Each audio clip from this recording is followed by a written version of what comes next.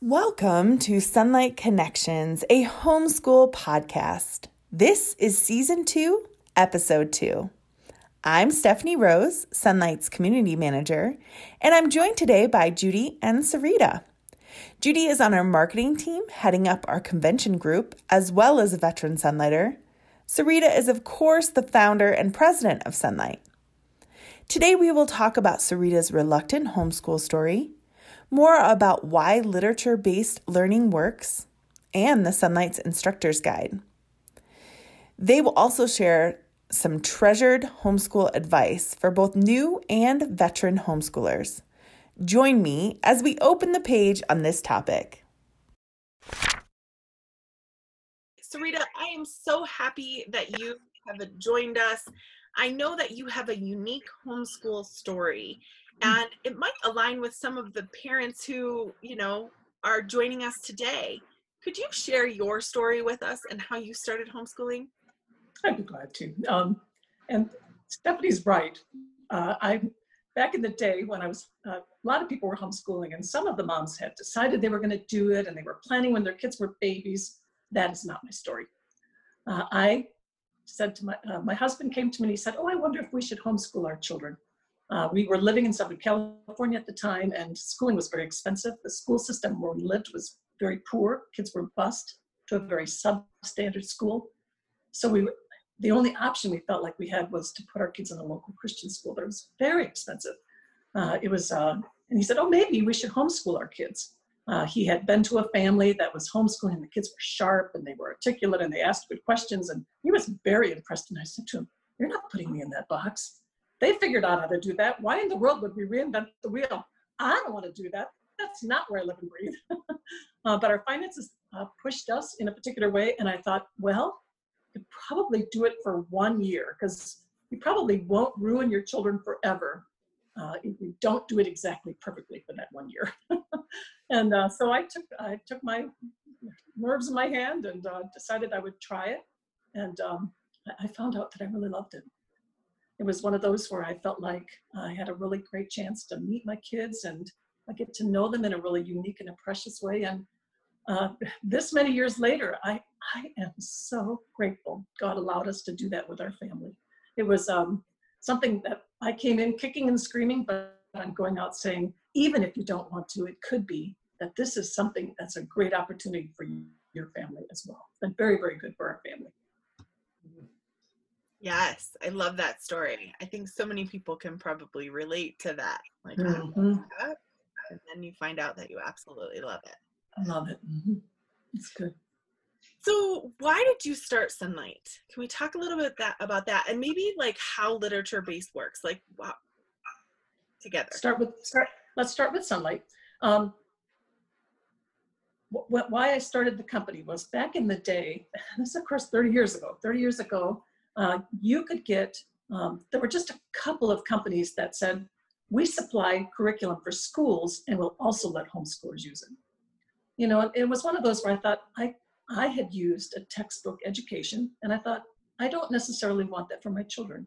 While they're solid and while they can be full of good information, it can be dry and dull. So what I decided to do instead was to pick what I felt was the best of the best and use it with my own kids. And after a year, I kind of went, wow, we're just having so much fun. A neighbor who lived in my backyard, who was a missionary, who was home from the field, came and she said to me, "Sarita, what we really need to do is pick the best of the best and put it in a box and send it to friends of mine who live overseas.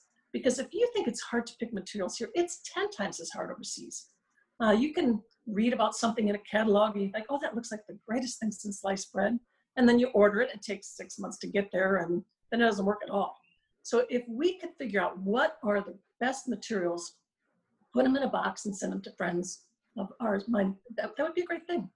And I thought, well, I'm a pretty organized person. I could probably do that in the afternoons while my children nap.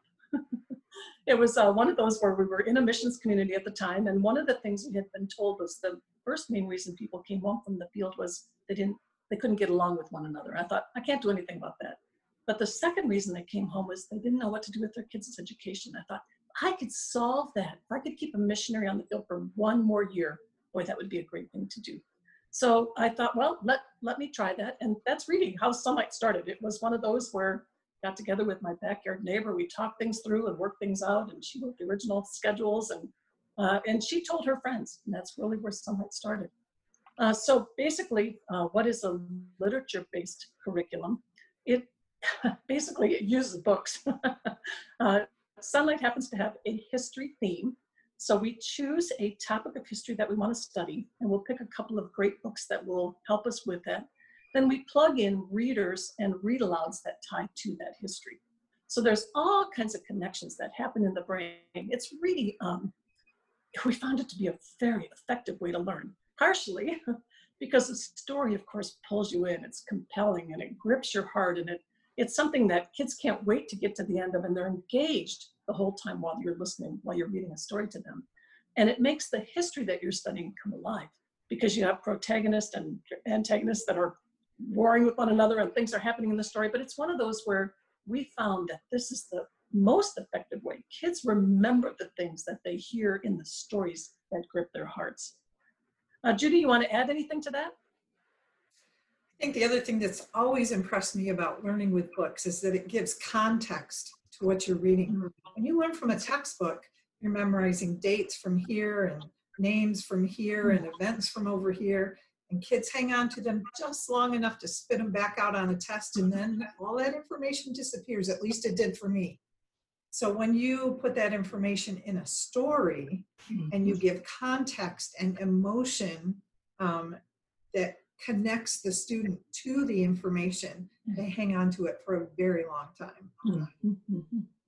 We found that students will get on a standardized test somewhere, and they'll have multiple choice questions there, and the kids, because of the way they've been taught, will be able to reason out the answers to things, even if they've never memorized the dates. And of course, we don't recommend that you memorize things anyway, because you can look up anything on your phone, right? So if you have a plan and a big picture overview, and you have stories that have made it all come alive, very, very effective way to learn.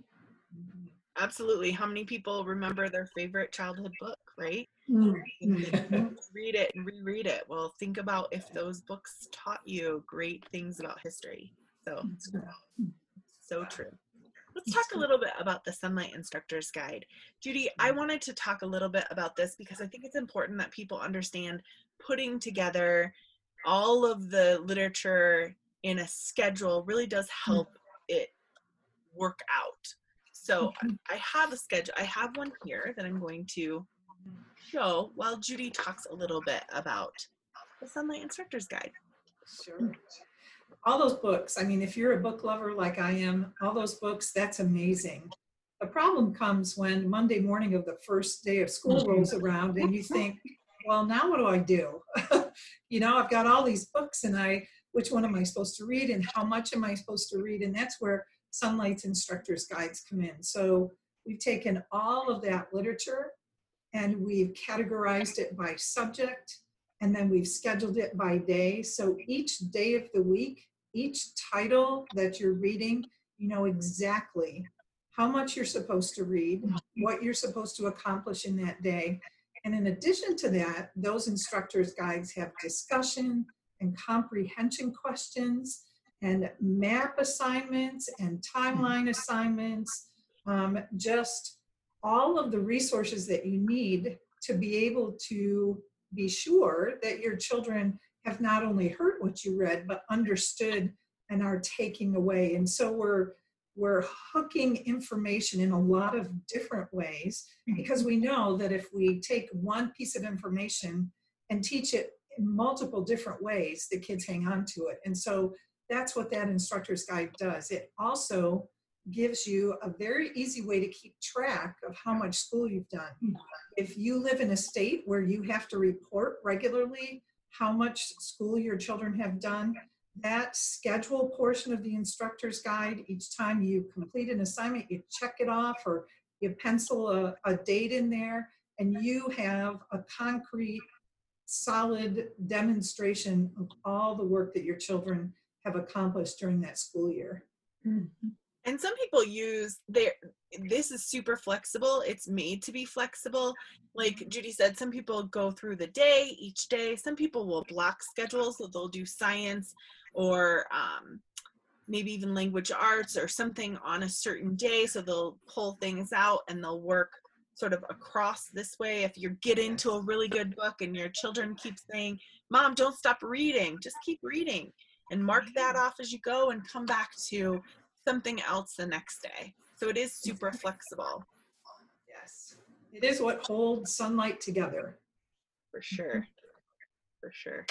Let's talk about the literature-based education approach and how it really does make learning more enjoyable. We touched on this a little bit, but Sarita, maybe you could talk a little bit more about that. Well, I think, as you mentioned earlier, when you have a great book, it both grips your heart, it can teach you great vocabulary, can teach you empathy, things that you would never, ever, ever glean from a textbook. It's a way of, we call it painless learning, right? It's just a way of learning things in a way that are approachable. And I mean, I can remember going to a convention way back in the day, and one of the speakers said, oh, my husband worked in the next room, and he worked as the principal, and he would come in and take care of discipline problems as they arose. And I thought, I actually can't even relate to that, because it's one of those where as you sit and read stories with your children, you have a chance to both interact with them and you get to talk with them on deeper levels, because stories bring up things in very natural ways. We can talk through issues, we can talk through things that are important. Important topics can come up through a book, and you can handle things in a way that kind of takes it out of you, but still impacts your heart and the hearts of your children. Judy, you have more to add? That last part was especially meaningful to me when I was homeschooling my children with Sunlight. Those relationships, those bonds that we developed over time that we really didn't even realize were happening, just because we were reading together and we were having conversations about fun things, but also about very difficult topics that come up when you read a well-written book. So yeah, I think not only are students getting a superior academic education with literature-based learning, but even more than that, you're developing relationships within your family that last a lifetime. How many of us can say, boy, I liked my kids beforehand, but wow, I love my kids now. Yes. You know, I know how smart they are, and I've had this chance to really invest in them, and oh my goodness, it just does all kinds of great things for our families, doesn't it? Yes. I wanted to say the instructor's guide does have some discussion topics.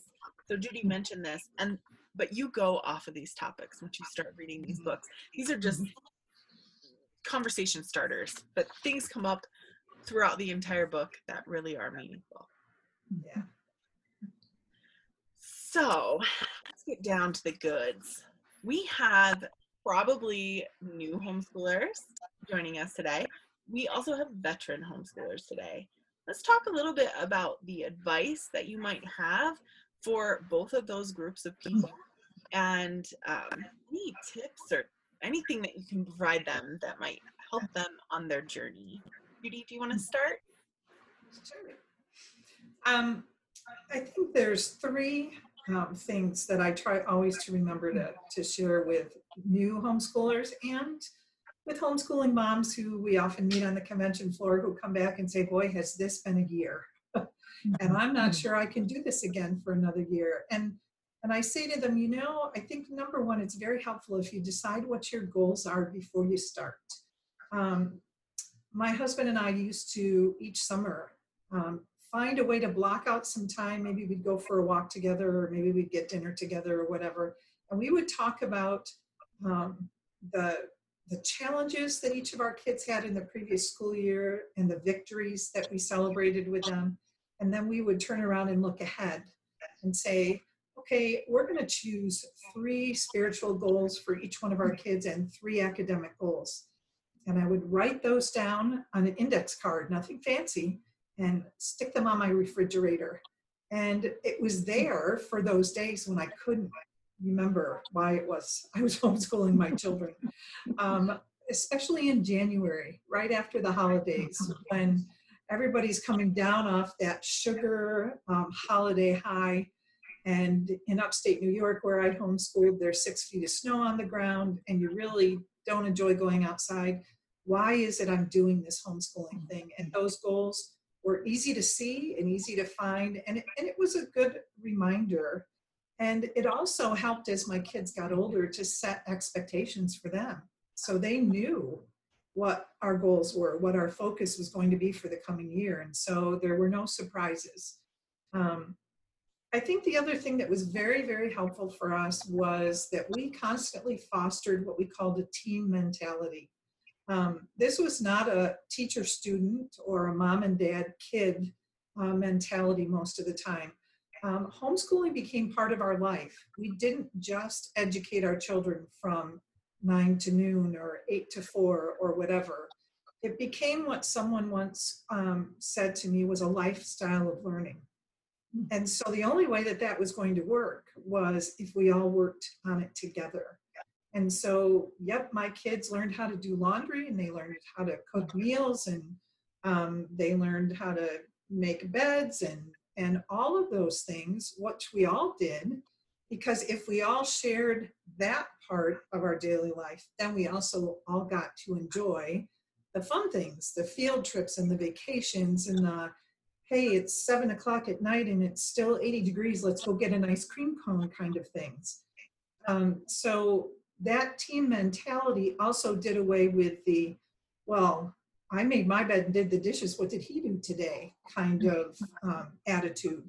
And so even if it did come up, we would just pull the kids back and say, hey, we're a team here. It doesn't matter what he did, what part have you done to help the team today?